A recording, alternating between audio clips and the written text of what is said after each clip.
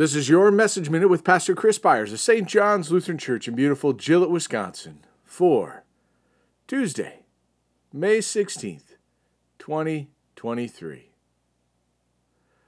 On the day that the tabernacle was set up, the cloud covered the tabernacle, the tent of the testimony, and at evening it was over the tabernacle like the appearance of fire until morning. So it was always the cloud covered it by day, and the appearance of fire by night. Numbers 9, verses 15 through 16. I have often mused about the pillar of cloud and fire over the tabernacle in the midst of the people of Israel. It makes me wonder how and why the people of Israel could rebel with such a presence.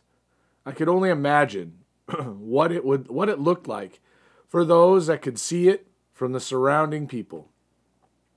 We have no such thing in our world today, but that doesn't mean that God does not give us signs and symbols of His presence. I feel it when I enter into a community of fellow brothers and sisters in Christ. There are some gatherings that feel different than others. Having entered into spaces that have been washed in prayer is the most awesome experience.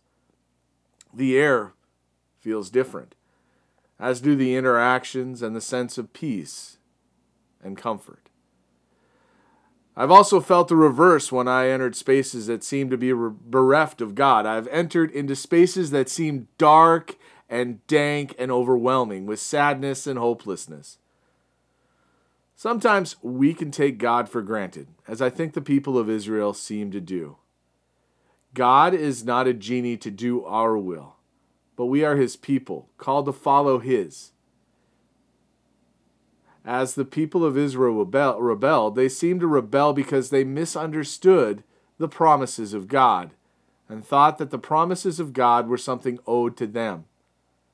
How little has changed in our world since this time.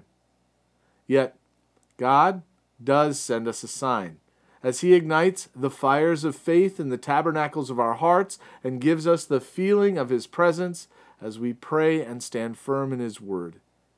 His presence is made known as we seek Him and connect with others in the faith through prayer and supplication.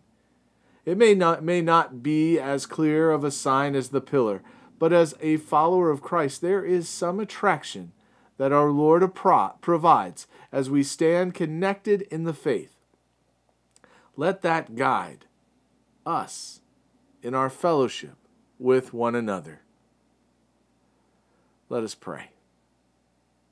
We thank You, our Heavenly Father, through Jesus Christ, Your dear Son, that You have kept us this night from all harm and danger, and we ask You to protect us this day also from sin and every evil, that in all we do today we may please You. For into Your hands we commend ourselves, our bodies and souls, and all that is ours. Let Your holy angel watch over us, that the wicked foe have no power over us. Amen.